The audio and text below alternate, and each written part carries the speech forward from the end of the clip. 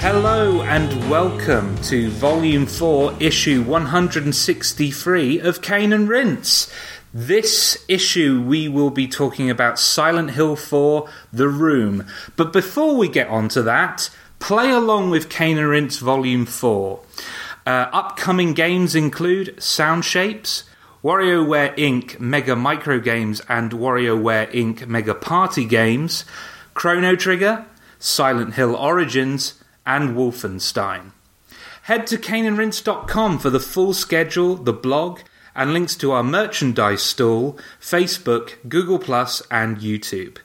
We also have a second podcast called Sound of Play, where we talk about all our favourite video game music. Please subscribe and rate and review us on iTunes. It really helps us out. So, joining me, Joshua Garrity, in this issue, Carl Moon. Hey, guys. And Sean O'Brien. Hello, hello. Before we get on to Silent Hill 4, The Room, I need to issue a massive spoiler warning for this podcast. But judging by the listener correspondence, it doesn't look like a lot of people have played Silent Hill 4, The Room. And so many of you listening right now are probably just listening because you can't be bothered to play the game or what have you. I mean, I don't know what to say. I think you should listen to the podcast regardless, to be honest. I am going to give this spoiler warning because we are going to go... There's a lot of stuff to be spoiled in this game, and it'd be a shame if you wanted to play this game and that stuff was spoiled. But given the reaction we got when we asked for free-word reviews and opinions on the forum, I'm just going to assume most of you are going to go into this podcast without playing the game, which is fine. Maybe listening to us talk about the story will encourage you to give Silent Hill 4 a go. So, Silent Hill 4 was developed by Konami Computer Entertainment Tokyo. This team is Team Silent. This is the last of the Team Silent games. Producer Akira Yamaoka, director Shigeru Murakoshi. This is the Team Silent we know and love. Yet for some reason, this game had quite an interesting reaction. First of all, I want to talk about a rumor that was circulated so much about this game that a lot of people just accepted it as fact without doing any further research. And I've seen it in articles all over the internet. Even people as revered as Jim Sterling have slipped into believing this rumor was in fact the truth. Even our own Leon Cox believed for the longest time that this rumor was true. The rumor is that Silent Hill 4 was originally an original IP and then was turned into a Silent Hill game at a later date. This isn't true. Silent Hill 4 was always intended to be a Silent Hill game. Now, the source I'm getting that from is an interview by VideoGamesDaily.com with Akira Yamaoka and the lead artist on the game. And so this information comes straight from the creative team's mouth. So I don't know how much more legit you can get than that. So unfortunately, sorry everyone, but this myth has been debunked now. Yeah. Like that's not true. It's a great story, and I totally understand why people believe that. Having played the game, like I can totally understand how people could feel like this wasn't intended to be a Silent Hill game. So much of this game is so different from what fans have come to expect and everything like that. Yeah, but it's entirely different. Like it's even from like the UI to the movement to the location. It doesn't even take place in Silent Hill. It feels like it really does feel like it was a totally opposite game, and they just kind of said, well, we have Silent Hill, and that's kind of popular, so let's slap the name on there. There's barely any references to Silent Hill or direct references rather. Absolutely. Even the references there are to the past games feel like references that could have been crammed in at the last minute. For example, so the story, you play a character called Henry who's trapped in a room, and the story kind of revolves around this character called Walter, who actually is appears in an article that you can find in Silent Hill 2. So a character in this game is a newspaper article in Silent Hill 2. And I can understand how people could think, well, that's really reaching. Like, they had this serial killer character all set up, and then last minute they changed his name, so it kind of forcibly linked in with the rest of the series. But no, apparently that was the intention right from the word go. So it was released in Japan first, obviously, June 17th, 2004, on both the PS2 and Xbox. Then later in the American territory, September 7th, and then lastly in Europe, September 17th. Not a huge gap, but still there. And then also it was released on PC September 9th in the US, and then September 24th in Europe. So, histories, guys. I'm going to start with Carl. Yeah, I've mentioned numerous times on the show before that in the early 2000s I was very much a PC gamer, and when it got a PC release I was very happy for it. I was obviously a big fan of the previous titles, so I grabbed it on the PC and started it on that. It was weird. I had that mixed thing where it didn't immediately feel like a Silent Hill game, which, I'm sure we'll talk about again and again throughout this show. But also, it didn't actually feel that right on the PC, because I felt the same way playing Silent Hill 2 on there. There was something that really alienated me from that game, and it sort of put me off for 10 years. But I did play it at launch, around launch at least, on the PC. Sean?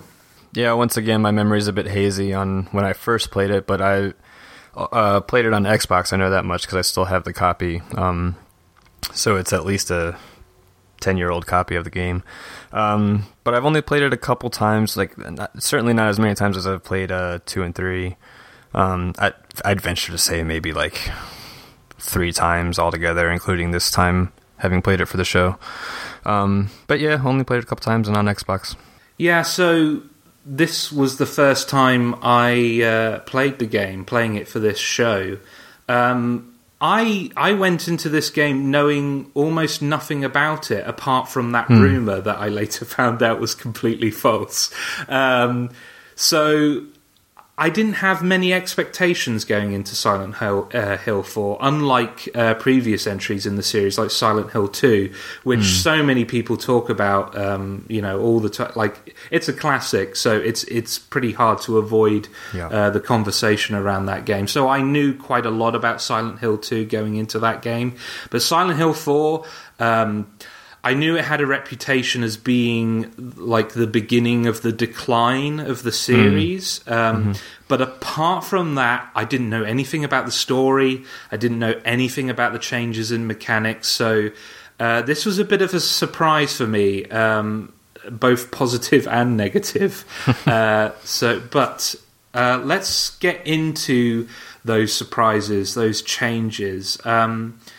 There are a lot of things different between Silent Hill 4 and the previous entries in the series. The first thing that struck me when loading up the game and playing it for a bit, and this is more comparing Silent Hill 3 to Silent Hill 4, is that this felt like a visual downgrade, just technically and in terms of art direction. Me and you, Sean, we were talking about the character models and the environments in Silent Hill 3 and how, although slightly dated, they still hold up today, especially with the HD version. But as flawed as that HD version is, sure, but like that game could come out now and I would still think it looks beautiful. Like that game looks aesthetically really great. Whereas this game, it doesn't look ugly. It just feels like any other PS2 game I've played. Just the environments feel very grey and brown. There's not the same imagination that I came to expect from the series. I don't know if you guys felt the same. Yeah, well, I was actually still kind of impressed with the look of the apartment. Like, I think it's pretty decent looking, textures and stuff like that. But yeah, otherwise, like character models, and especially in the enemy design, I think it's a big step down from the previous entries, even from like 1. Like I feel like some of the design's more in that than in this one. But generally it's not. Yeah, as you said, it's not a bad looking game, but it's not really impressive in really any way visually. No. I mean, it doesn't have a spectacular character like Pyramid Head, who's always going to be remembered. So straight away, that's a strike against the game. But personally, I actually quite liked the look of the world. I think it actually holds up really quite well. I think visually it looks pretty darn decent, given that, perhaps you have been tainted by the HD releases of 2 and 3, which, whilst frankly quite horrific in terms of the quality and bugs, do improve the graphics over the original PS2 release. This, Silent Hill 4, one thing it did actually get praised for at launch were the visuals. Yeah. Not so much the audio, but certainly the visuals. And I think playing through it now, given, it's a decade old, I've played games that maybe look worse that have been released since. It's not overly spectacular. And, of course, in terms of the environments, we see the same old places from previous Silent Hill games. You got the hospital is always a given. You've got a prison, so you've got that sort of reference point. It does sort of change on them slightly, but overall, I actually quite enjoyed it. I mean, they clearly took an intentional departure from Silent Hill 2 and 3 in more ways than just visually, and that's probably quite brave, but it was certainly an intentional move. They admit so much in the development team. They said they could have just banged out another Silent Hill game on the back of the success of 2 and 3, and obviously the first one as well, but 2 and 3 in particular. But what they decided that what's the point in just following on from that? Be brave, make the change, and they did. And I think that's another reason why you have that rumor that it wasn't a Silent Hill game all along, or you hear these rumors it started as Room 302, and then it later got the Silent Hill tag put onto it. The funniest rumor I ever heard regarding it not being a Silent Hill game is it can't be a Silent Hill game because they stuck a subtitle on it. If it was just Silent Hill 4, it would have just been called Silent Hill 4, but it's The Room. They totally ignore the fact that you got Homecoming, Origins, Downpour, Shattered Memories since. But, it felt, at least visually, as soon as you're playing from the third-person perspective, obviously, that's something else we'll talk about, that as soon as it gets to that third-person world, it does start to look and feel like a Silent Hill title. Yeah. I mean, regarding the rumours, I think given the evidence I've seen, I could believe this started out as a Silent Hill spin-off game rather than a numbered sequel, as it turned out to be. But I think when I talk about the visuals, Carl, I'm not saying they're terrible. It's more that I think coming off of 3, and the last time I played it as well, I did play it on the PS2, so it wasn't an unfair comparison with the HD version. I just think 3's visuals are so imaginative, and there were a lot of decisions in terms of the monster designs, and just Heather herself as a protagonist is just visually more memorable than Henry, who, as far as I'm concerned, is just one of the blandest protagonists in any video game he's I've the played. Absolute vanilla of characters. I understand what you're saying. In terms of visual fidelity, I think it looks quite good, but in terms of it's completely unmemorable. It's lacking. Silent Hill 2 and 3 are absolutely spectacular. You remember so many different things about him, especially the character design. Obviously Pyramid Head especially, but you remember James and you remember Heather and you remember all these characters. And in this, I've completed it again recently, and I can maybe recall 4 off the top of my head without doing any research. It's just that everything was very ordinary in its design, as if it was intentionally meant to be. Everyone's like the everyman in this. It's silly. Which is really interesting because, I absolutely agree with you, Carl. In terms of aesthetic, it all seems very ordinary for a Silent Hill game. But when we get onto the narrative, suddenly that's a very different case. We've brought up Henry, and I feel like now is as good as any time to focus on him. Henry Townsend is the protagonist of this game, and the setup of the story is that you are trapped in this room. There's a bunch of chains and locks covering your front door. You can't escape your apartment no matter what you do. But you find a hole in your bathroom, and you go through it and go into these nightmare dimensions where you witness these horrible murders. But let's talk about Henry himself for a little bit. I've already kind of slightly expressed my opinion on him by saying he's one of the blandest characters I've ever had the pleasure of controlling. But he really is like... I think one of our correspondents described him as like Captain Apathy at some point later on, or just every major story beat, every horrible moment that occurs in this game, he approaches as if like he's looking for a lost sock or something like that. Like his completely passionless vocal performance by the actor who plays him, and I just have no attachment to this guy whatsoever. I mean, he's actually described in the booklet as a young man who never lets his feelings show. Well, I wonder if that's retconning at this point. I want my lead to let his feelings show. I think whoever wrote the script and the actor who played Henry, I think that like there's not showing your feelings and then there's just being a robot, which is what Henry was. Like, I mean, I've already mentioned this outside of the recording, but there's a moment where Henry walks into a room where this woman has been brutally murdered, and she's bloody brutally. All over. Like she's clearly in blood. Yeah, she's clearly inches away from death, and he just goes, "Are you okay? Are you fine?" Like, what is wrong with you? And at a certain point, because he was so passionless, and I knew next to nothing about the plot to this game, I was convinced that there was going to be a plot reveal that Henry was the person who was murdering all these people, because... Yeah, like, it was...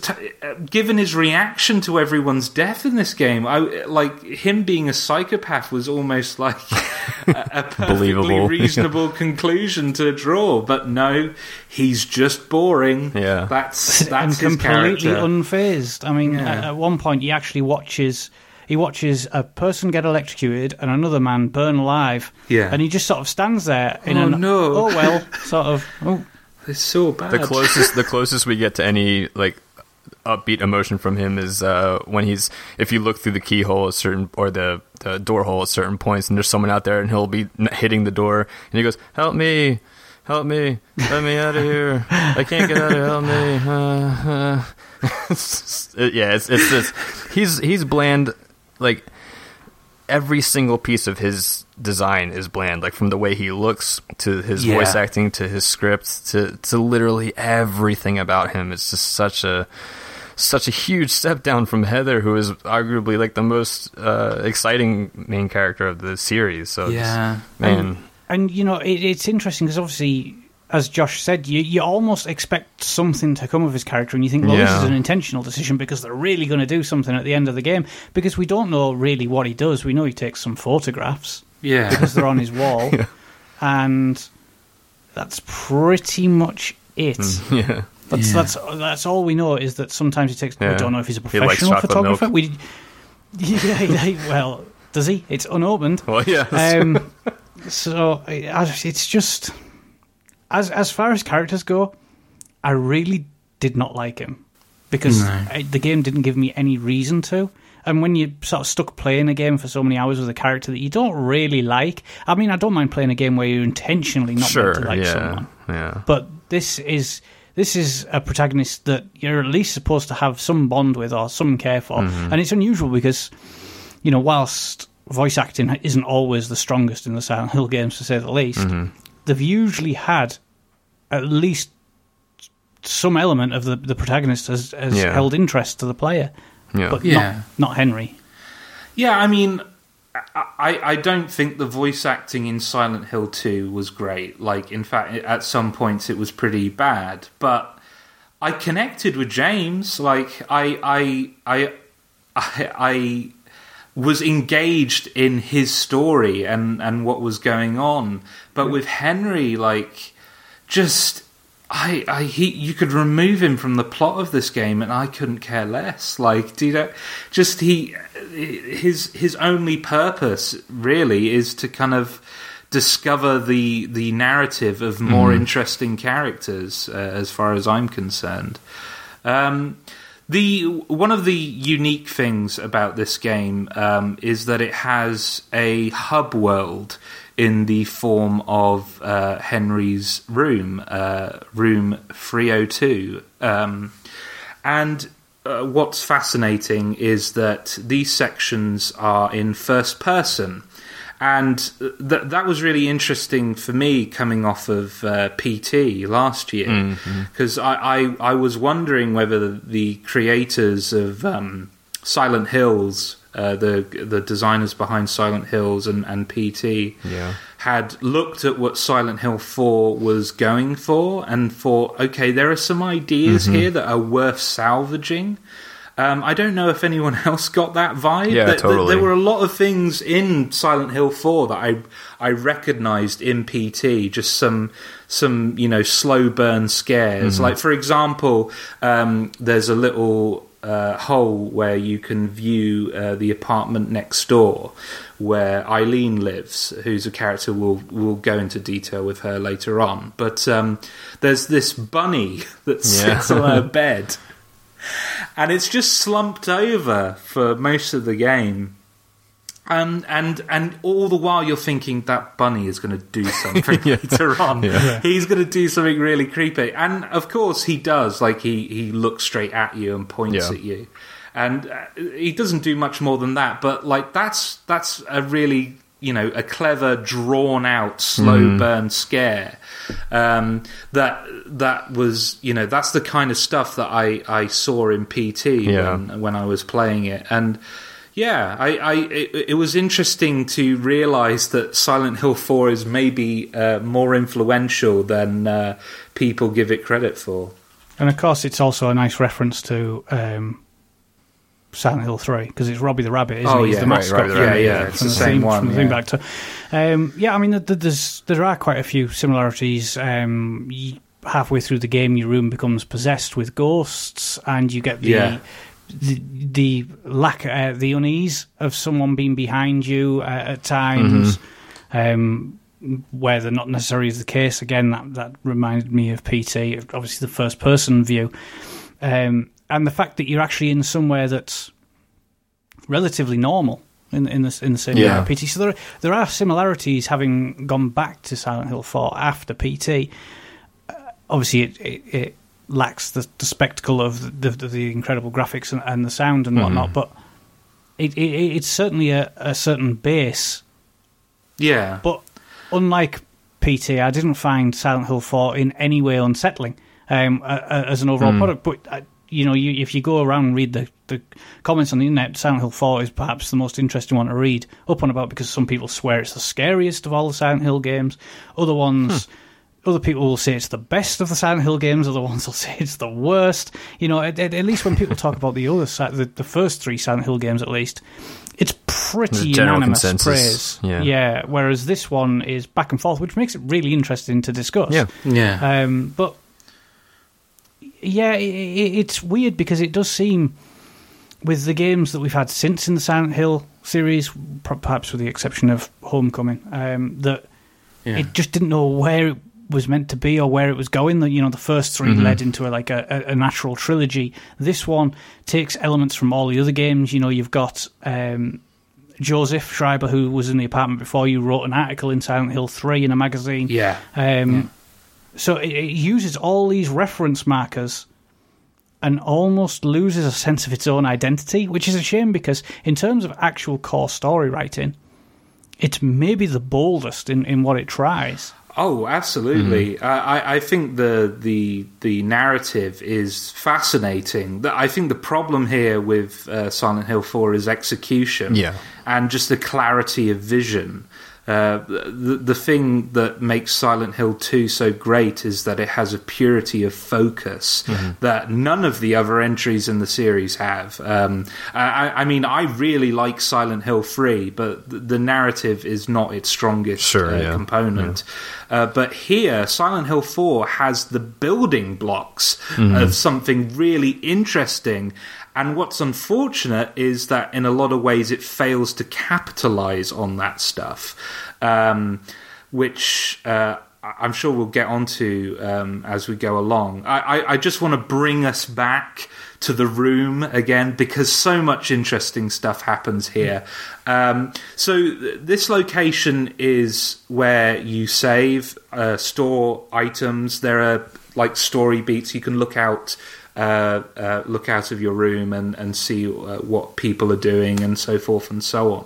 But Carl, you brought up the hauntings earlier, and I really love that idea. Yeah, it's brilliant because it's introduced about halfway through the game. Up until that point, you've treated this room as like your safe space. You come in here. It's kind of like a save room in Resident Evil 4 or something like that. It's a space where if you're here, nothing's going to harm you. You're fine. The room even, when you return to it, even restores your health. So you kind of come back to it on a regular basis to try and recover your health and so forth and so forth, and so on, and try to keep health items stored up. But later on, all sorts of weird stuff starts happening. I think it's the clock that was possessed first for me. And what basically happens is if you get near possessed items, they start draining your health. So suddenly this environment that was so safe and secure is now being invaded by forces that desperately want to kill you. And it creates this tension of, never being safe, that even in the place that you thought was home, that you thought, okay, once I'm here, I'm fine, you're not fine, because you have to worry about, babies coming out of the wall. That's the worst one. That's the worst one. And then, like, later on, there are several guys that crawl out of the wall, the blood-soaked wall. I love the idea because it just plays on what we've come to expect from game design. We all come to expect now that there's going to be a safe space, and Silent Hill 4 rips that away from you, and I think it's genius. That was obviously the main core design, is the stated that where is supposed to be safer than your own personal safe space, which is the room that you're in. And when that becomes somewhere where you are perhaps a real victim, then that becomes quite unsettling. And every time you return to the room, you return to the bedroom. Now, what's interesting is, for half the game, as you mentioned, Josh, it's not an issue. But there is only one place that you can save in the entire game, and that is in the living room. And that is the furthest possible area away from where you come into the area. So you spawn in the bedroom, you leave it, you go down the corridor, you enter and you go into the far corner of the living room where you can save. But when this is getting overrun by ghosts, you're sort of forced to do it quickly, because if one gets you from behind, it's game over. It will just kill you immediately from behind. And you've also got your chest where you can keep any items that you can't actually fit in your inventory. And again, these enemies come from behind you, and the screen will start going red and shaking, and you'll hear the sound as you sort of quickly trying to get your items out of your chest. And of course, at the period that you're in, you're relatively safe. But when you come back out, you're not entirely sure where they are. You don't want to look behind you, because that's going to slow you down. Again, that's something that PT played on. And you sort of rush back out into the hole, because it's almost safer to get back into the other world or across through the portal than it is to sort of be in that room at that moment in time, which is really, really clever, because, as you said, for half the game, that's the case. And it just gets worse and worse. And, of course, you can keep these enemies at bay by laying down holy candles, which which will kill the spirits briefly, or you can wear the necklace, the pendant. Medallion. The medallion that again, it'll break. And I was actually wearing one the first time I went back into my room, and the clock was haunted, and then it cracked and exploded, because it will take damage, and then when it explodes, the spirit goes. And I was looking at the clock as it was spinning quickly, and then it exploded, and that sort of surprised me, because I wasn't expecting it. But you can sort of get temporary respite in that room by bringing stuff across, but again, they're not exactly common items. Yeah, absolutely. I'm glad that option is there, because at a certain point, that room becomes... There's damage coming at you everywhere. From every angle at a certain point. So I'm glad that you can use holy candles and those medallions to protect you. It was just a clever idea, but unfortunately... the room also comes with one of my biggest annoyances with the game is the way that it handles saving. Every time you want to save, you have to come back to this room. And I thought it was cool, the first few times I did it. It's okay, this is a nightmare, so in order to record my progress, I have to wake up from the nightmare and save. But you have to do it every single time. And this game isn't easy, so you want to save, regularly. And just having to go through that animation, skip the cutscene of you waking up and walk all the way to the save point, and then go all the way back to the hole again, and go back to the world and skip that animation. It's a whole lot of wasted time that I would have rather, it handled saving the way Silent Hill 2 and Silent Hill 3 did, where there was just a big red piece of paper on the wall, and I just click save, and I'm ready to go. It was an interesting idea, but ultimately I don't think it served the game very well. So, the worlds that you enter... through the hole in Henry's room. So there are quite a few. The first one is the subway. Then you go to the forest. Then they start to get a bit crazier from there on in. A water prison. This building with weird chimpanzee bear creatures that are leaping around. Then you go into a nightmare version of your own apartment. And, of course... there is a hospital, because it's a Silent Hill game, so there can't not be a hospital at some point. Any specific memories of these areas? Anything stand out for you guys? Yeah, I absolutely loved the hospital in this. Really? Yeah. I absolutely loved it, and because there's one area where you essentially you're looking for an item that's hanging off a stone snake statue. Not for any particular reason is it a snake, but it's in there, and there's 22 doors, and they're random. And you check every room, and some of those rooms have some really quite bizarre things in it. From a body hung behind some glass and a sheet draped over it, to a massive version of Eileen's head where the eyes track you around the room, which is kind of creepy but looks awesome.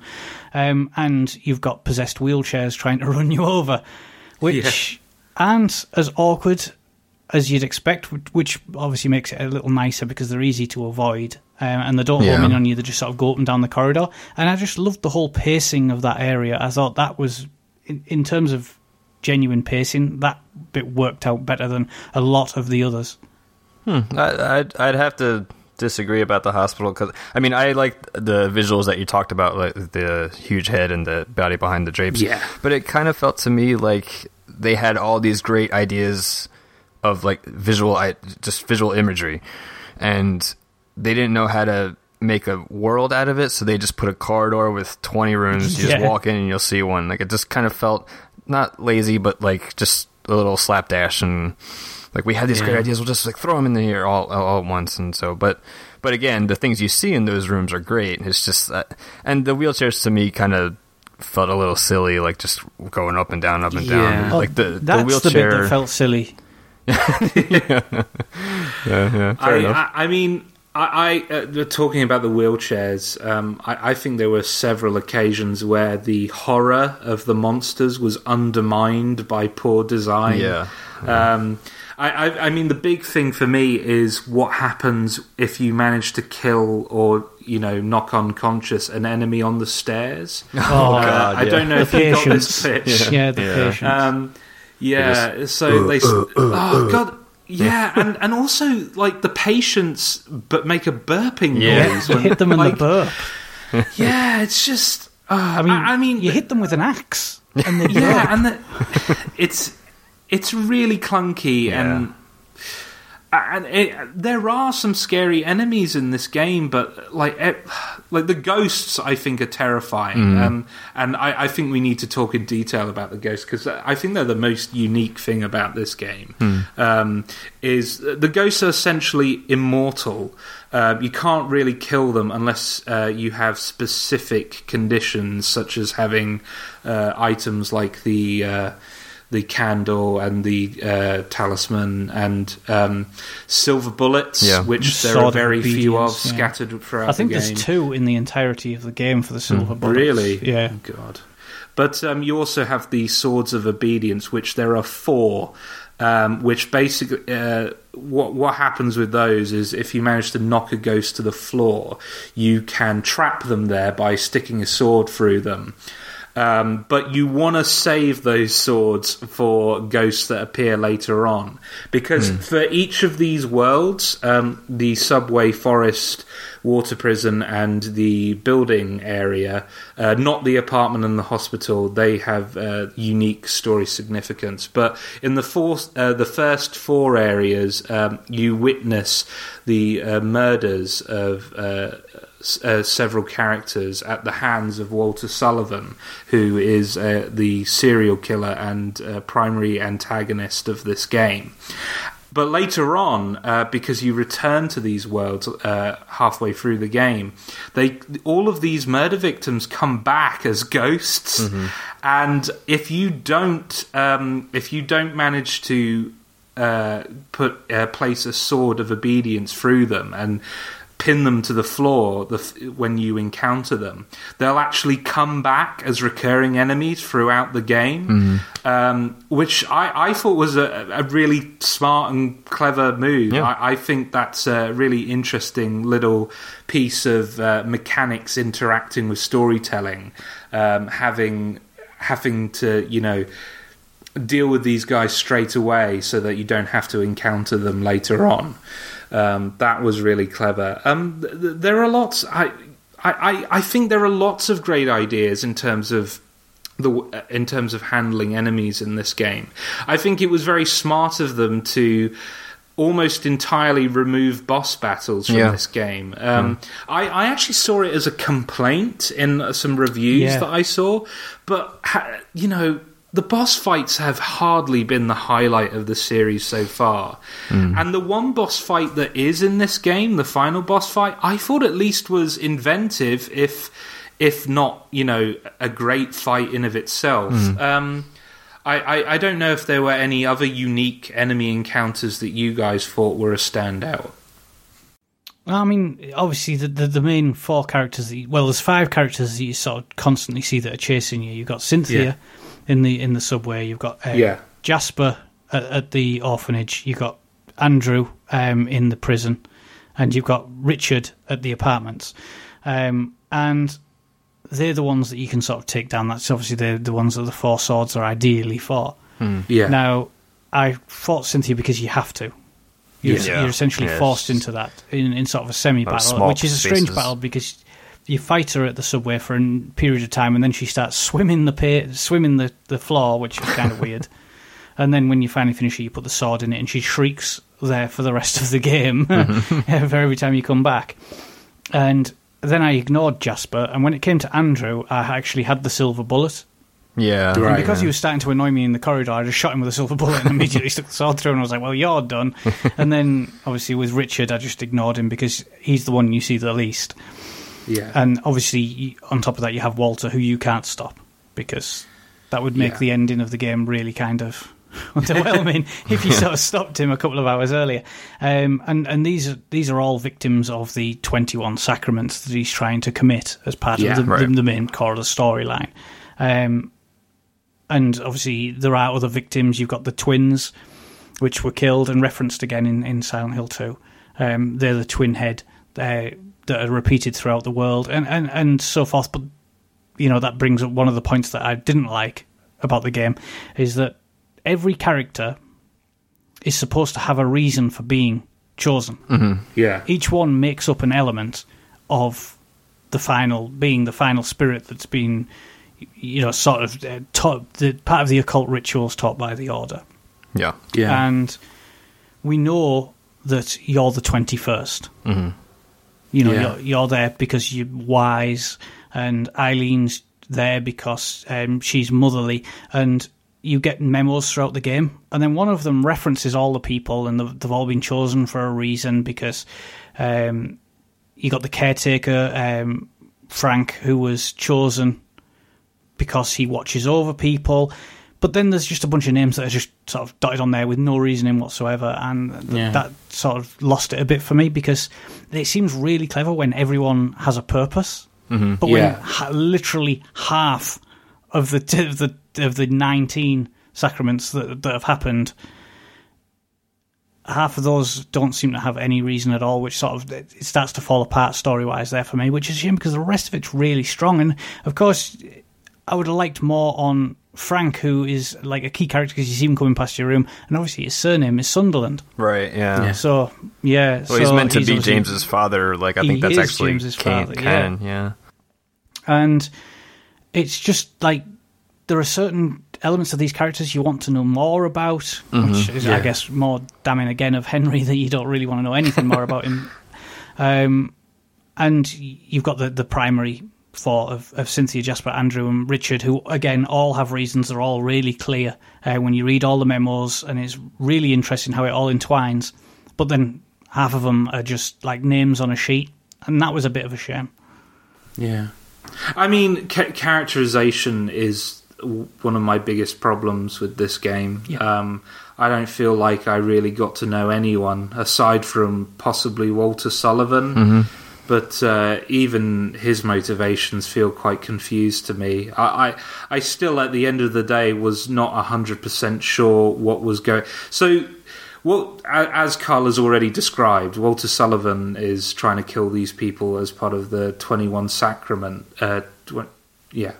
He's trying to kill these people as part of a ritual. But the ritual, the goal of it is to try and resurrect his mum or purify the room which he thinks is his mum. Yeah. I wasn't 100% clear what was going on there. Well, I think the idea is that they order... when he was raised in an orphanage that's overrun by the Order, is that they were the ones who brainwashed him for some reason into thinking that the apartment is his mother. So he spends the rest of his life trying to resurrect his mom because he misses her. So that's the, I think, overall arching plotline for him.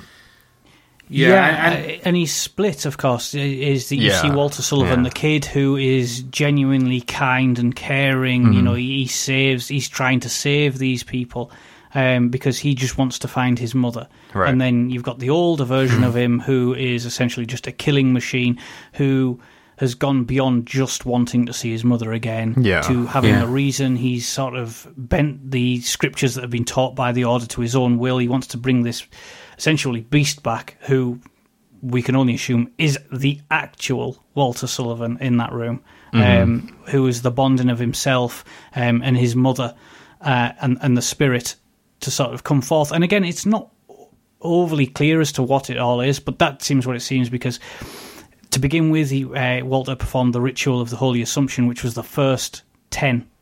He then killed himself as the 11th victim through suicide, which sort of allows him to split between these worlds, and his own imagination and his own being and presence can push it on the world, which is why he's got a bond with Room 302, which is why you can't get in. He's got a hold over it, because that is where he was led to believe that the room itself was his mother rather than any particular person, because he never met his parents, and the only person that actually cared for him was Frank Sunderland, the caretaker, the superintendent of the place, because the kid used to travel back from the orphanage. Sometimes he'd walk, sometimes he'd get the train to try and get a look into Room 302 to essentially be with his mother. Isn't it suggested that he had some kind of relationship with his father? Because there's this note that you pick up where, like, it says his father and then the devil, as if he, I don't really have a positive relationship with my dad, guys. But also the guy you see chained up in the second time you come to the apartment world. Yeah, isn't that meant to be his dad? That's the impression, but I'm not sure he ever met his father. I think he just blames his father for his relationship with his mother. And you meet him 6 times in the apartment, and each one blows a lock off of Frank Sunderland's room, which you go into, and then get the umbilical cord. You take the umbilical cord. This is all this is kind of like why. Well, it's why I'm okay with it being called Silent Hill, because if you think of like the other, or at least 2 and 3, like Silent Hill 2, the Silent Hill there is James's Silent Hill, and Silent Hill 3 is a much lesser version of that, but it is technically like Heather's world turned upside down. And in this one, it's kind of like you're Henry, you're the protagonist, but it really feels like Silent Hill 4 is more Walter's story. And so it's like his world, like all these locations are his locations that he knew. And I almost kind of feel like if we were playing this, I would like to actually play it from Walter's point of view, in the way that like the 4 people that you see murdered in this would be like boss battles in a way. Kind of like that would be like the 4 different levels, and ultimately they all ultimately end with him killing these people. So I'm okay with it being called Silent Hill, because it feels like it's his story rather than your story. So it's interesting. Yeah, I mean that's definitely the case. Is that the antagonist is a much stronger character, or at least much more interesting, than the actual protagonist. For that reason, he's got much more going in it. He's got a connection with that world, whereas, like you say, we know that Henry maybe takes photographs for a living. That's a major issue for me in this game. For sure. Is that you go to these locations that are really significant for a character who's not even there at that time. Like the water prison, I think stands out for me in that regard, because you know that Walter was raised there as a small kid, or at least spent a significant amount of time there as a kid, and like it has all this like narrative value, but it's Henry seeing it all, and it just any kind of like characterization that you could have done in this area is missing because it's boring old Henry exploring. And I kind of would like to see the version of this game where you are Walter and you're playing the killer, because I think ultimately it would have been more fascinating. In fact, my own brain was creating that narrative by saying Henry's the killer, isn't he? Henry's the killer. So, a lot of missed potential there. I mean, something that I know that we've mentioned several times, Josh, on this show, is that we like the world to tell us a story. You know, we like to be a part of this world, look at it, and be able to know exactly why we're there and for what reason. Games like Left 4 Dead have done it with the writings on the wall, and obviously Half-Life and so forth. And this game has the potential to do it in those environments, but because they don't belong to Henry, they don't actually mean a whole lot. So instead, all the information is told through the memos, and then you later relate it to the world that you've seen. And you're like, oh yeah, I could sort of understand that, but there's no sense of everything coming together and the world telling the story. Obviously, something like Dark Souls,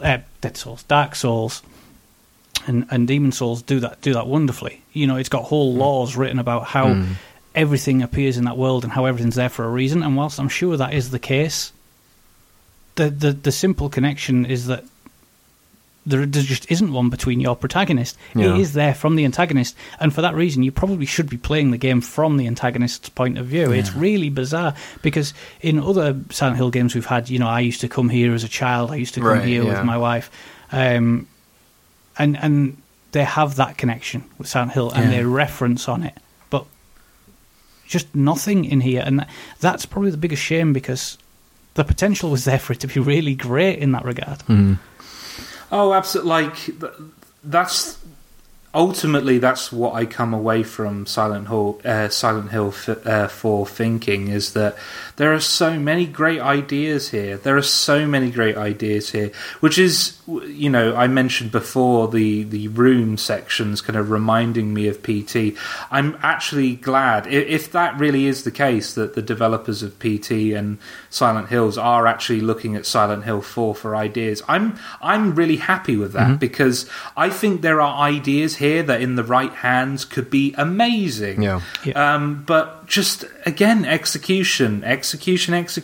Like, no matter how great your idea is, if you can't deliver on it, then it's not gonna land. And it's a real shame. And there's some laziness in this game as well. It's not just missed potential. The second half of this game reuses assets, and whereas the puzzles in the first time you encounter these areas are quite interesting. Like the forest area, there's this key that you can't carry and move between areas, so you have to return to the room, store it, and then come back again. That was quite a clever little riddle puzzle. But then the second time you come to the forest, it's a scavenger hunt, and pretty much all of the puzzles in the second half of the game are scavenger hunts, and that's really disappointing. And I come away thinking, like, this game needed more time in the oven. That's what it needed. Or at least an editor brave enough to cut out all the stuff that was unnecessary, because the second half of the game, it doesn't feel as vital as the first half of the game. The exception being the ghosts of the previous victims chasing you. That's a really neat idea. But apart from that, it feels like I'm going through the insane environments again, just ticking off a checklist of items I need to collect. It's pretty boring. It also doesn't help that the second half is also just an entire escort mission. Like, you have to keep carrying Eileen behind you at all times, who maybe has like her handbag as a weapon, which is kind of dumb. Yeah, which is kind of weird. You can give her a handbag to fight people, or she can use other weapons you can find through. Like a riding crop, a chain and a nightstick and whatnot. But it's really weird, because you almost don't want to give her the weapon, because if you don't give her a weapon, she won't engage, which means she won't get hurt. And ultimately, her getting hurt throughout the game is how fast she'll try and kill herself, walk to her death at the end in the boss battle, which is kind of weird. And again, you can temporarily take it off her with holy candles.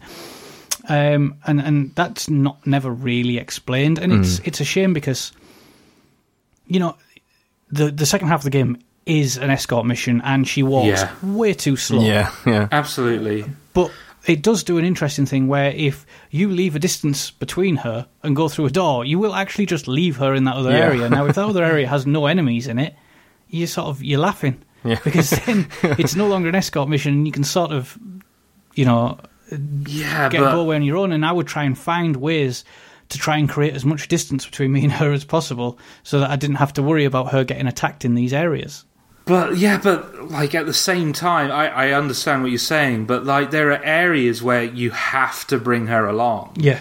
And you're being chased by God knows what, and you're low on ammo. You really can't fight these enemies. And you're at the door. You're ready to go. And Eileen is just going, I'm just whipping this bird creature over here. And you're like, oh, come on, Eileen. We need to go. We need to get out of here. And she's dawdling along. And she kind of epitomized... When people describe... escort missions being like the worst thing in video games. Eileen is like the epitome of it. Like she is everything that I hate about escort missions. Well, that's the exact reason I took the weapon off her, because I got sick of her trying to fight these enemies. Yeah, I'm waiting by a door. You can get one of these 4 ghosts, or even Walter, chasing you with a gun that takes like half your health off, and a freaking chainsaw.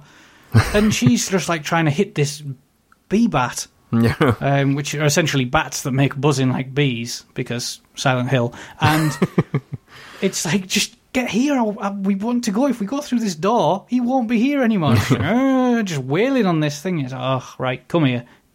Take her handbag off her. Yeah. Which is another thing, is that any weapons that she uses stay in your inventory. And you can only hold 10 things. Yeah. So, the inventory system in this game is terrible. Like, I'm sorry, but having story important inventory items like keys and everything like that in the same inventory slots as weapons and ammo and all of that, it's just it was so frustrating. And like there were certain points where my inventory was full, and there was a story-relevant item sitting there. I was at full health, I was fine, but I had to use one of my health items, because you can't just drop it, you can't get rid of it. And also the way it handles ammo, I wish I could just combine 2 ammo sets that were empty, so I could just...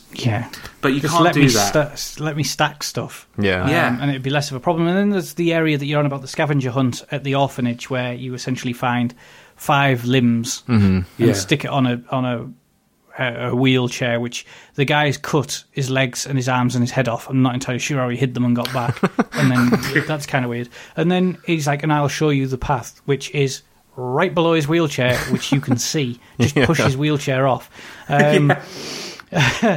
And you have to carry 5 items, so you need 5 slots, except you also need the thing to light, the torch to light to be able to look. So that's 6, which leaves you with 4 slots, and then one of them's her handbag, which leaves you with 3 slots, and then and it just becomes a nightmare. So you end up trying to do everything in ones, and anything where you've got to go back and forth because you're essentially limited by your own inventory. Through bad design, not through clever puzzle design, I've got a problem with.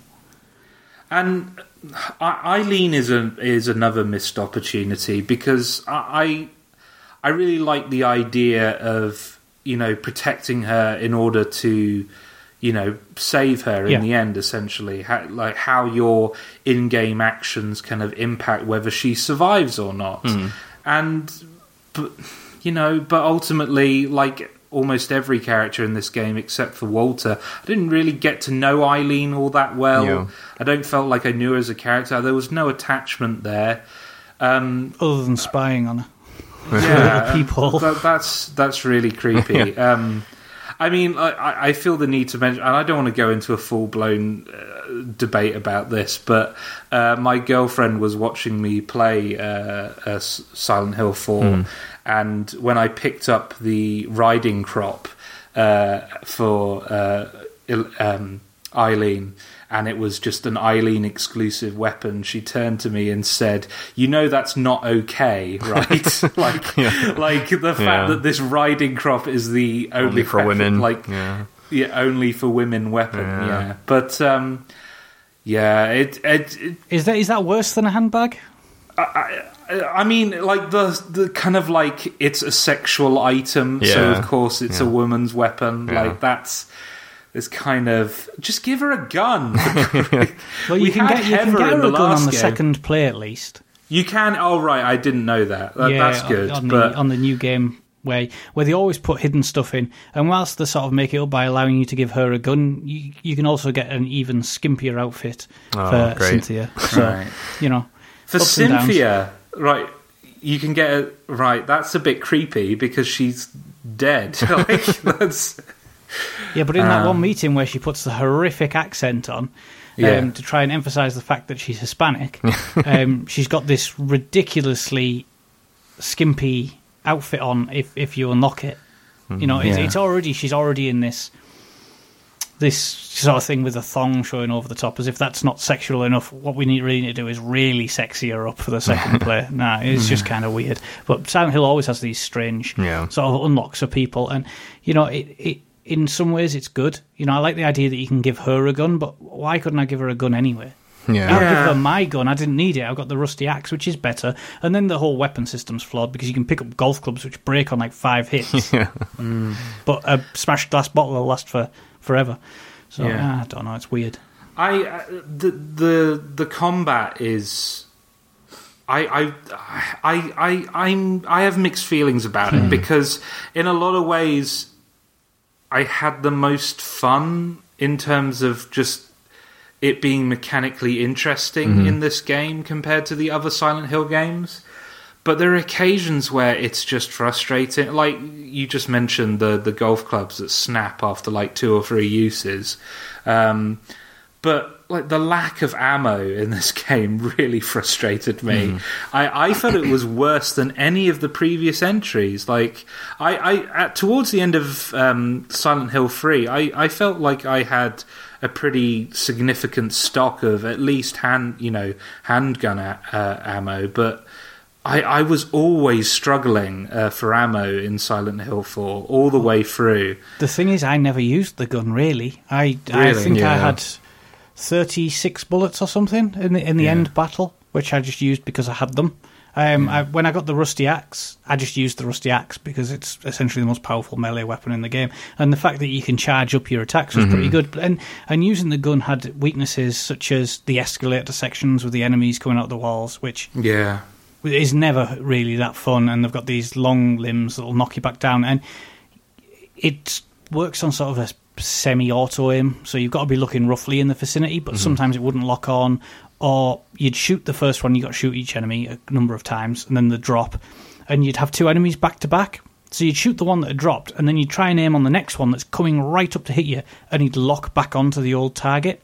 Yeah. And then you'd face backwards and get hit down, and they just became absolutely frustrating. For me, probably the most infuriating part of the entire game. And when I started having that problem with the gun, I decided that as soon as I got the rusty axe, that was it. That's what I was going to use, because you can charge up your attacks and you can still move around to dodge stuff, which was pretty cool. I think I'd be fine with the game being almost entirely melee focused if it wasn't for the fact that, not so much in the first half of the game, but definitely in the latter half of the game. I'm thinking the second time you enter the water prison. I was just going to say. It just completely, just mobs of enemies just surround you, and especially towards the end of the water prison, where there's like 6 the 6 twin-headed heads that come at you. Like, if you don't have any ammo at that point, good luck. Because those guys take off a lot of damage and they're very aggressive. They're not going to wait their turn to attack you either. That image of them is amazing, though, I think, anyway. Like, I think that those are probably the scariest enemies to me, just because of how if they're standing still and you're moving left and right, they'll like kind of just point at you and just twist their bodies and then come charging right at you. And that scene, while ultimately incredibly frustrating to actually fight, when they all come charging at you, is probably one of the more scary moments in the game.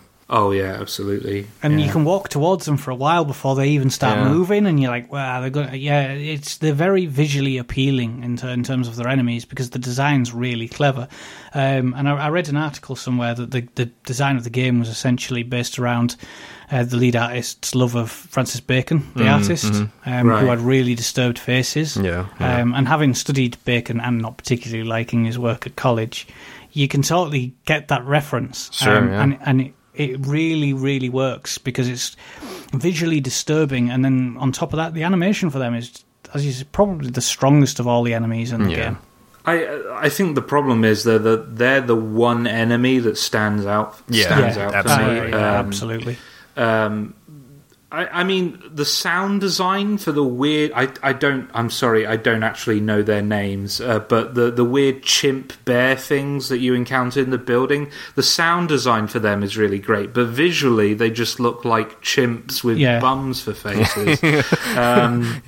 It is terrible. But I think they're called Gumheads too, which is just a dumb name. It's some of the enemy. I mean, the sound design in general is weird. You know, we've mentioned the burping enemies, which... It loses the horror when you knock them down the stairs and they burp on every step that they bounce down. But at the start, you can actually try and get out the window in your bedroom and you'll like knock on and bang on the window. And the banging sound on the window is clearly a basketball being bounced. And that was right at the start of the game, and I was like, here we go. And it didn't disappoint because there are a lot of times that the sounds just don't...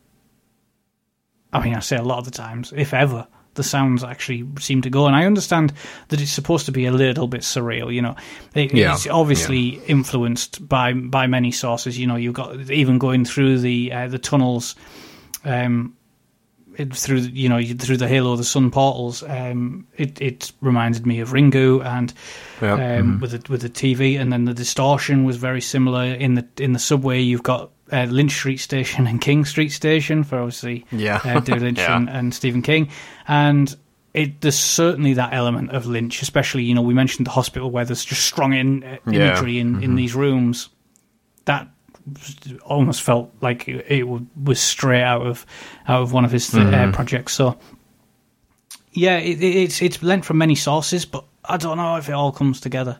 The sound is probably the most disappointing part for me, because I think as we said on all three shows up until now, that's been arguably like the strongest part of the actual design of the game.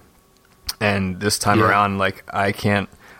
the music is totally unmemorable to me. Like, I can't remember a single song from it. And, really? Oh, yeah, I don't remember anything from that soundtrack I at all. really like the Silent Hill 4 soundtrack. Okay. I really like the Silent Hill 4 soundtrack. I think it doesn't have any of the best tracks. Yeah. But consistently, I probably... You know, it sort of stays that middle line, whereas I've always felt that while Silent Hill 2 in particular has some incredible tracks, it has a few that I'm really not that keen on. So it's sort of really up and down. Silent Hill 4 is, you know, pretty consistent for me. For me, it's just that none of it is excellent. None of it's terrible. None of it's none of it's awful. It's just mediocre, and I just come away from it going meh. Yeah. I don't really care about any of the music here. I do agree with what you're trying to say, Carl, but I'm comparing this game directly to the likes of Silent Hill 2 and Silent Hill 3, and there were definitely like several tracks on those game soundtracks that I think will stay with me forever. Is that everyone compared every element of this to Silent Hill 2 and 3, and that's not good for any game. This was obviously going to get that comparison because it was the follow-on title, and it almost, I mean, I don't think anyone could deny that Silent Hill 4 is almost the black sheep of the Silent Hill family, which is a travesty because it is not the worst of the Silent Hill games. Oh, no, it's not. I mean... Because, spoiler alert, it's Homecoming. And that'll be a good show. But because it's followed on from 2, which is, you know, was revered as a modern classic at its release, and, you know, I don't think you'd be... You know, surprising anyone to say it's probably an all-time classic now. And Silent Hill 3 is pretty stellar. Yeah. Silent Hill 4 doesn't reach those standards, and it sort of does feel like the odd one out in so many ways. And I think it's a case that no one hated this game really at launch. I mean, you got the odd discerning voices and you know, people on forums, but consistently. I mean, to do the Metacritic check, it's 70s. That's not horrible. Mm-hmm. But, I mean, I definitely don't hate this game. I see this. I see this game kind of the same way I see Alien 3. I mean, everyone has different opinions on Alien 3, but I'm very much of the opinion that there is a great movie within that movie. And that's kind of how I feel about Silent Hill 4. There's a great game here somewhere that could have been made, and unfortunately the end result is kind of just an okay game, but a very memorable okay game. I'm certainly going to have more fond memories of Silent Hill 4 than, say, Silent Hill 1, which I know is going to be a controversial statement for many, but I think time has been a bit cruel on the first Silent Hill game, whereas the pure imagination of 4 kind of carries it through for me. But I get what you're saying, Carl. Like, to a certain degree, it is unfair to compare Silent Hill 2 to Silent Hill 4 to Silent Hill 2, but like at the same time, like it makes sense. But I mean, I've heard people say, and this is something that I can't comment on as I haven't done, is that Silent Hill 4 actually gets progressively better on multiple plays because there's a lot there. It's almost, if you're going through it once, there's almost a scattergun approach, and I think on subsequent plays, stuff starts to come together and you start to make more sense because there's 52 memos in the game, which is quite a lot. Yeah, especially for a game released a decade ago. You know, obviously games have got silly with collectibles these days, and I found 50 of the 52, and some of them were really interesting, but a lot of the ones you pick up early relate to stuff later in the game, and I think the more you play and the more you can put stuff together, I could see how it could improve because maybe there is more connections, but having not been able to play it a second time all the way through, it's you know, I can't comment firsthand, but it's something that I've seen is that it's actually a better game on, say, second and third plays. I can believe that, but I would never play this game again. I feel like I'm one and done with it. Yeah, at least for another decade. I don't feel, because the game is so memorable, there are so many moments in it that do stand out. I don't feel like I'm going to, you know, I don't feel like it's a game I need to revisit, because ultimately I did get very frustrated at points and I don't want to relive those frustrations. I can very easily see myself getting quite angry at Eileen on a second playthrough if she carries on behaving the way she did the first time I played through, and all of that. I don't know what I'm trying to say. I think ultimately I'm trying to say is I'm frustrated that this game didn't get more development time, because of all of the issues that we've mentioned so far. All of them I think could have been solved if this game was had another year in development or something like that, or another 2 years or what have you. Yeah, it's I'm loath to say it was before its time, because I genuinely don't think it was. Conceptually, perhaps, because I would say Silent Hill 1 was the perfect game at the perfect time. Silent Hill 2 was the perfect game at the perfect time. Silent Hill 3 rode on the success of Silent Hill 2, whilst maintaining a consistent level of being very, very good. But Silent Hill 4, the concept in that, I would have loved to have seen in a game developed now, where you've got, you know, system limitations aren't as high, where perhaps it could have been released episodically, or, you know, where you've got that element of development time on bigger studios with extra resources coming in. I could imagine that if Silent Hill 4 was developed in the last 5 years rather than 10 years ago, we would have perhaps had a better product. Yeah, that's just that's my point of view. Obviously, I'm sure other people will slay me for that opinion, but that's just how I felt playing it. Is there was the threads of stuff that was really great, and it never managed to make the most of its potential in any of those areas. But there was undoubtedly large amounts of potential in many of them. Yeah. So you find out that in order to escape the nightmare world, you have to find the real Walter and destroy him.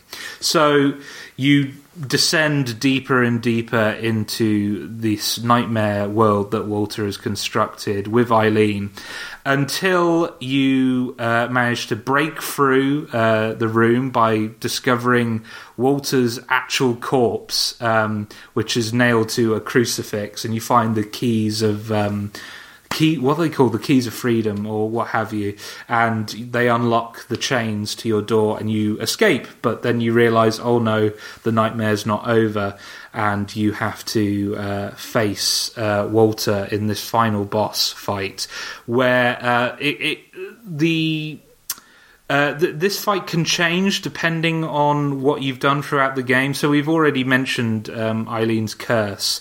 So how cursed she is in this final encounter dictates how fast she moves towards the Event Horizon engine that Silent Hill 4 decided to put right at the end of this game.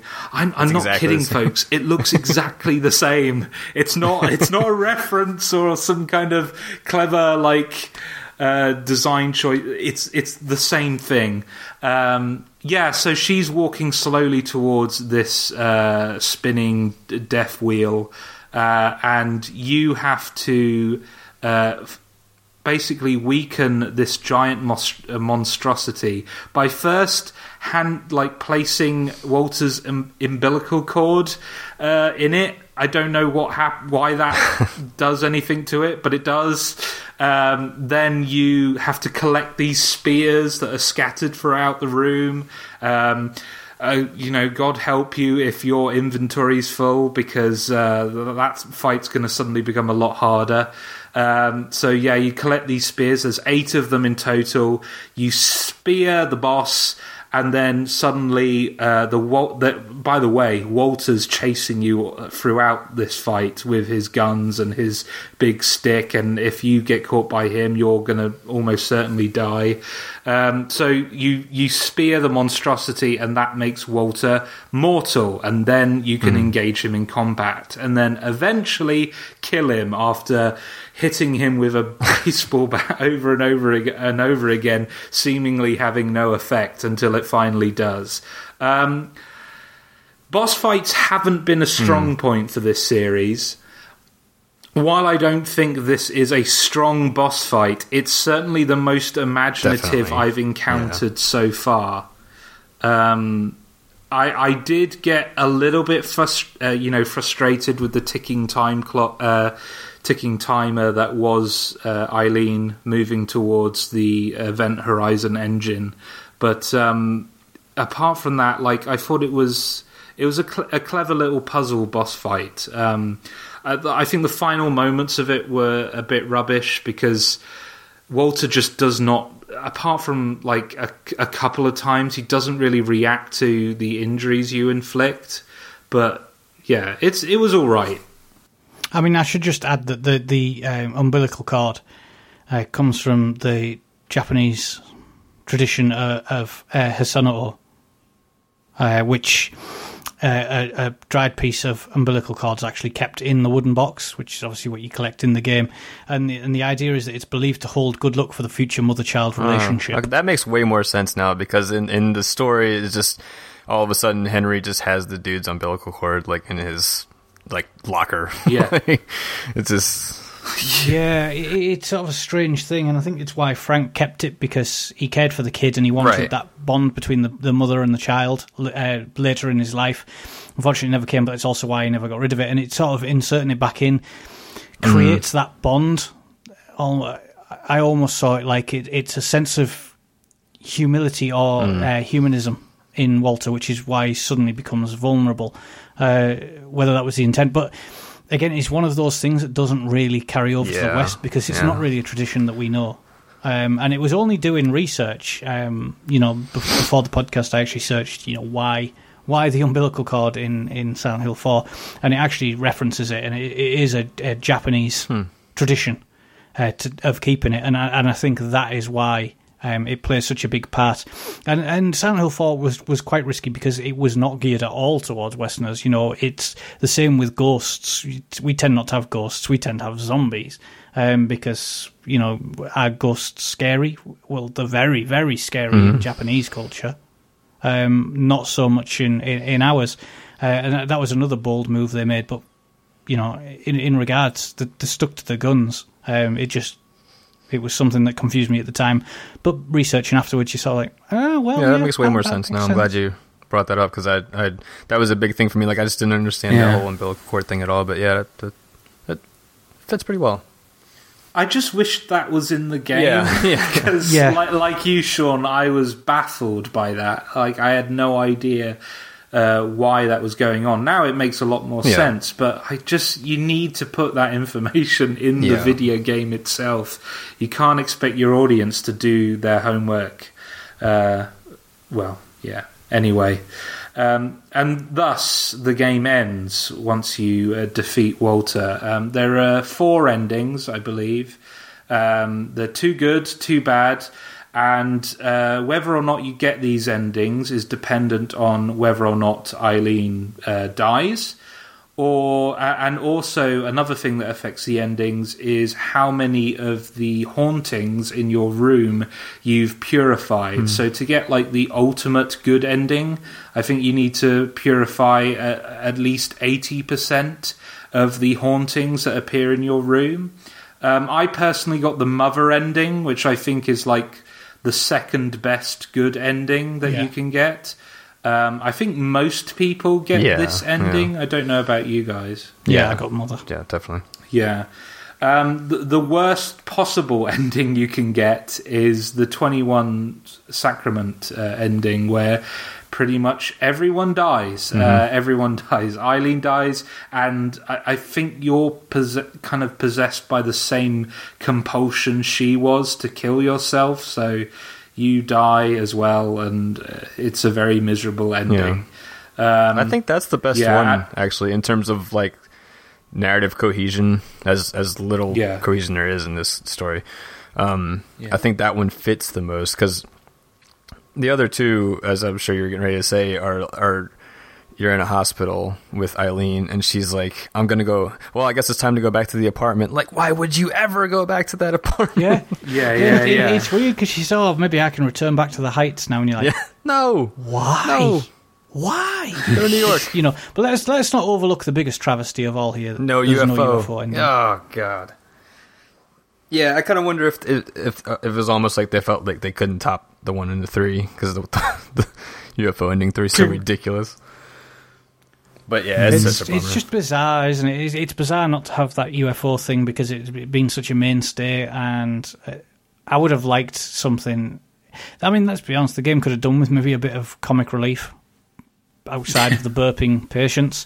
But I was a bit disappointed that there was no UFO ending. That would have encouraged a second play for me, is something like that, but it wasn't to be. Just too good, too bad. I think unfortunately, for better or worse, Silent Hill 4 is the most self-serious of all of the Silent Hill games, and that's including Silent Hill 2. Yeah. Like, that's crazy to think that this game is more straight-faced than that game, which deals with such mature themes. But I mean, some of the other games have really dark moments. I mean, there's one that we'll talk about specifically on the Downpour episode, and this, whilst probably doesn't have those moments that are as dark, it never lets has any humour. Never sort of has any humour. It never winks at the camera the way Silent Hill 3 did. Just like we can have these scares, but also acknowledge that, look, guys, this is very silly.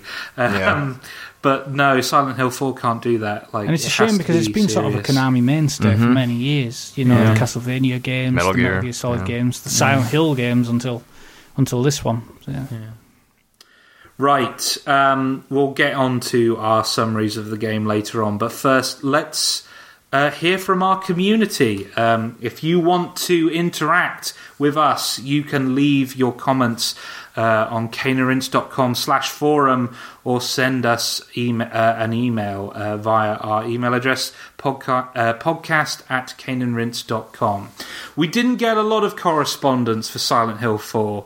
Unfortunately, we only got one piece from the forum, but it's very good. So here's what the reviewist thought of Silent Hill 4. Having played through the earlier entries in the series, it was inevitable that I'd get round to playing Silent Hill 4 eventually. Although that ended up being the Xbox edition, played on my 360 around 2008, with all the broken facial animations and texture glitches that entailed. Despite that, I still somewhat enjoyed what is really the first experimental Silent Hill game. Silent Hill 4 The Room has long been the whipping boy of the 4 Team Silent games. Being so different from the first 3 in both tone, style and setting, it often gets overlooked. This is most likely in part because of the change in general format and style.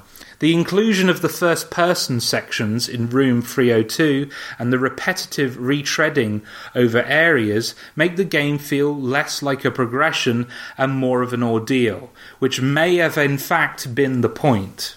It's not hard to see why the game is disdained by many Silent Hill fans.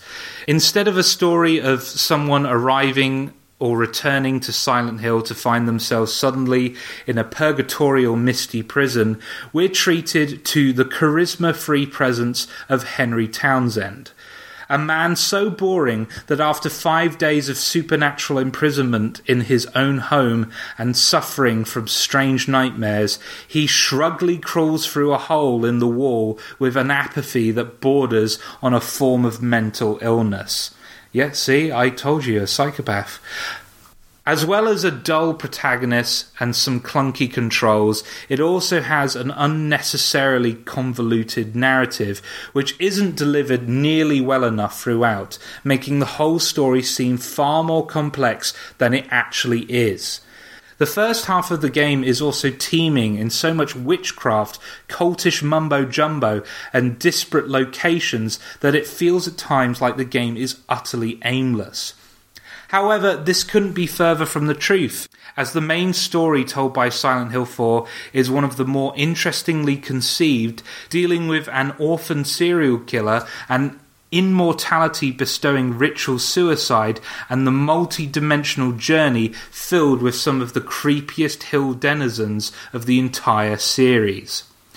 The floating victims of Walter Sullivan, the two-headed swaddled infants with their accusing pointed fingers, the giant hovering face, and even the leopard-like long-tongued cat monsters are nightmarish visions, which are arguably more affecting than the possessed creatures of Silent Hill 1, and the psychosexual manifestations of Silent Hill 2, or the fetal abstractions of Silent Hill 3. Adding to this the bleak strangeness of some of the game's settings, such as the circular water tower and the spiral staircase, make it one of the more memorable in the series visually. I agree with a lot of what the reviewer said there, especially on Henry. I was going to agree with him that the Xbox version, when playing it on 360, it has a ton of facial animation errors. Like, their faces are kind of sliced up. It's really weird. Like, their mouths move, and the mouths will just come off of their face. Oh, well, there you go, Silent Hill 4 HD. yeah. So I'm not sure if I guess the PS2 version doesn't have that kind of thing. So if we're talking in terms of best versions to play, the Xbox version, if you can play it on original Xbox, it's probably fine, but playing it through 360 emulation is pretty rough. Cool. Let's move on to our 3-word reviews. There weren't many for this podcast, as I mentioned before. Usually I only allow 1 3-word review per listener, but I've made a special allowance for this podcast just because we were so desperate for 3-word reviews. Nathan Druitt said, "Goodbye, Team Silent." He also said, "Bloody inventory system." Patrick Smith of Twin Humanities Podcast says, "The weird one." You Died says, "Hideous bird babies." Danny B said, "An admirable attempt." Right, the last thing to do is to summarise our opinions of the game, starting with Carl. Silent Hill 4 is interesting because it's so often deemed over time to be negatively portrayed. If you actually look back, that's not really the case. I think we've just sort of been conditioned to believe it as such after the second and third. So going into it this time, I was really intrigued because I played it 10 years ago and did not like it at all. Whether that was because I didn't feel like it belonged on PC, as I said at the start of the show, because I found Silent Hill 2 equally off-putting on PC, despite the fact that it's a great game. And I never went back to it. I never had the inclination, and yet I completely remembered the design of Room 302. So there was something immediately memorable about that game, even after a decade. And I'm sort of glad that we decided to cover the entirety of the Silent Hill series, because it allowed me to get back and play Silent Hill 4. Because as a game that was, quote unquote, never a proper Silent Hill, it was going to be interesting to see how it held up, a decade after release. And I actually found it really interesting.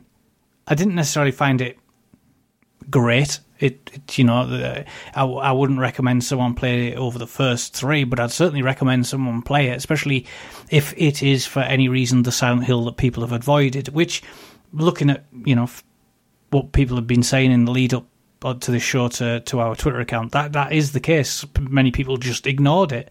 They went with general consensus and just went with the other Silent Hill games, and I sort of understand why, but really you should play it because there are some concepts in this and some design ideas and that core storyline are all really good. There's, like I've mentioned on the show already, that there was the potential for it to be great, and it never really grasps it and makes the most of it.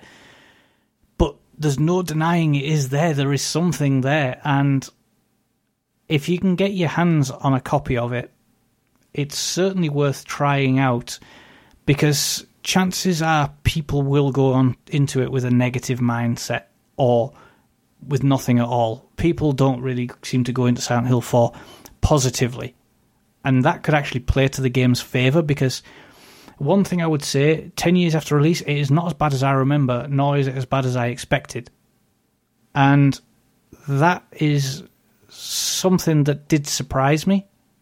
And as Josh has mentioned, there are some parts in this that, although I may never play the game again, I will remember for a long, long time for how visually striking it was, or how original something could have been in that game. And yeah, I think someone should definitely be playing it to just for those moments. It's not an overly long game.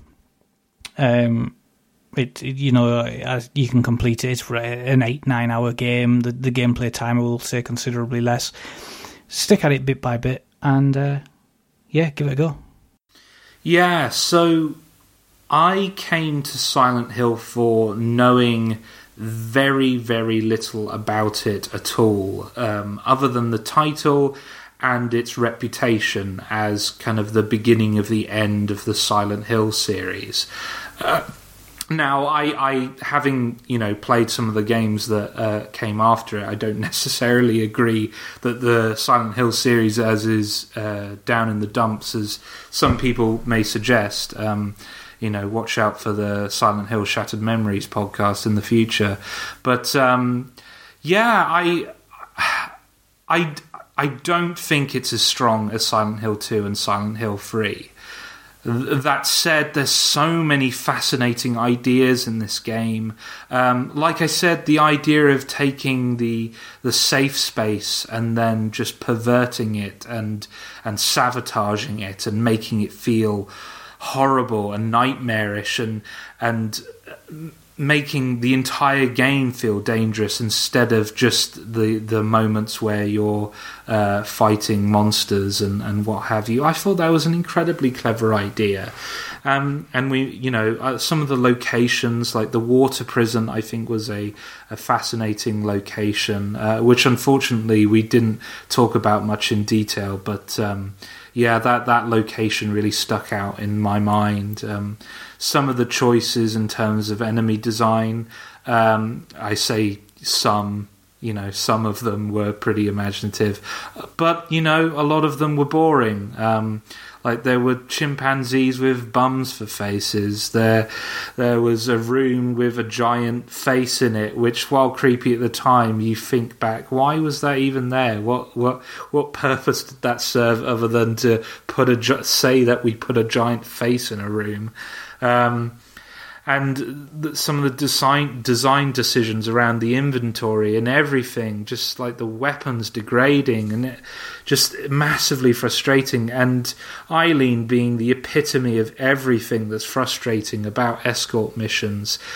This game has some really high highs, but also some really low lows. And would I recommend this game? I don't know. I mean, I would love people to witness the ideas on display that I do think are really positive in this game. But at the same time, those ideas come with the baggage of everything that's terrible about this game. I would recommend this game, but with just know going in that this is a curiosity. It's not a great game. It's a game that has ideas in it that might be a good idea for if there are any budding game developers out there. I would recommend playing this game because there are ideas in here that need to be capitalized on and need to be expanded on. And hopefully, if I'm correct, and the guys working on Silent Hills have been looking at Silent Hill 4 as inspiration, maybe we'll get that. But I see Silent Hill 4 as a memorable, terrible game, but also. It's not. That's unfair. It's not a terrible game. It's a very, very memorable, mediocre game. Is what I ultimately feel about. I think just to add something to that is all too often we will criticize games for being risk averse. Yeah, and yet we're almost more reluctant to praise games for taking gambles. Sure. And this game, like I said earlier, it could have played it very safe off the back of 2 and 3 and maintained that. It didn't. It took some risks that didn't all pay off. The majority of them didn't, but they were bold in their moves, and you sort of that should be celebrated rather than criticised for its intentions. Yeah. Sean. I don't exactly know how I feel about Silent Hill 4. As you were just saying, Carl, I love the ambition that was behind a lot of the choices that they made here to just say, screw Silent Hill 2 and 3, we're going to do something totally new, and just take it out of Silent Hill altogether, let's see what we can do, and but try and keep it in the same genre at the very least. But as a Silent Hill game, I don't think it's a good sequel. I think it's it's a very interesting horror game on its own. It has so many good ideas, especially the whole hub area of the apartment room. I just think that's a brilliant idea. But man, when it comes down to some of the sound design and the enemy design and the character design and the story, it's just all of that is kind of a letdown for me. And I think ultimately it actually probably is my least favorite Silent Hill game of the ones that I've played. I haven't played the portable ones, basically. But I don't know. There's a lot of really good ideas in there that I wish people could see without having, as you said, Josh, without having to deal with all the junk that goes with it. And I think ultimately if someone was like, should I play Silent Hill 4? I was maybe, I don't know, if you have nothing else to play, I guess. You can pop it in, but I don't think there's enough good in it to recommend it. But there are some but the ideas that are good in there are really good. So it's really up and down title for me. But yeah, I don't know. It kind of deserves the Black Sheep title in my opinion, but that's not entirely a bad thing. Right, that just leaves me, Joshua Garrity, to thank Sean and Carl, and we will see you next time in issue 164, where we will soak in the synesthetic sensations of sound shapes. See you next time.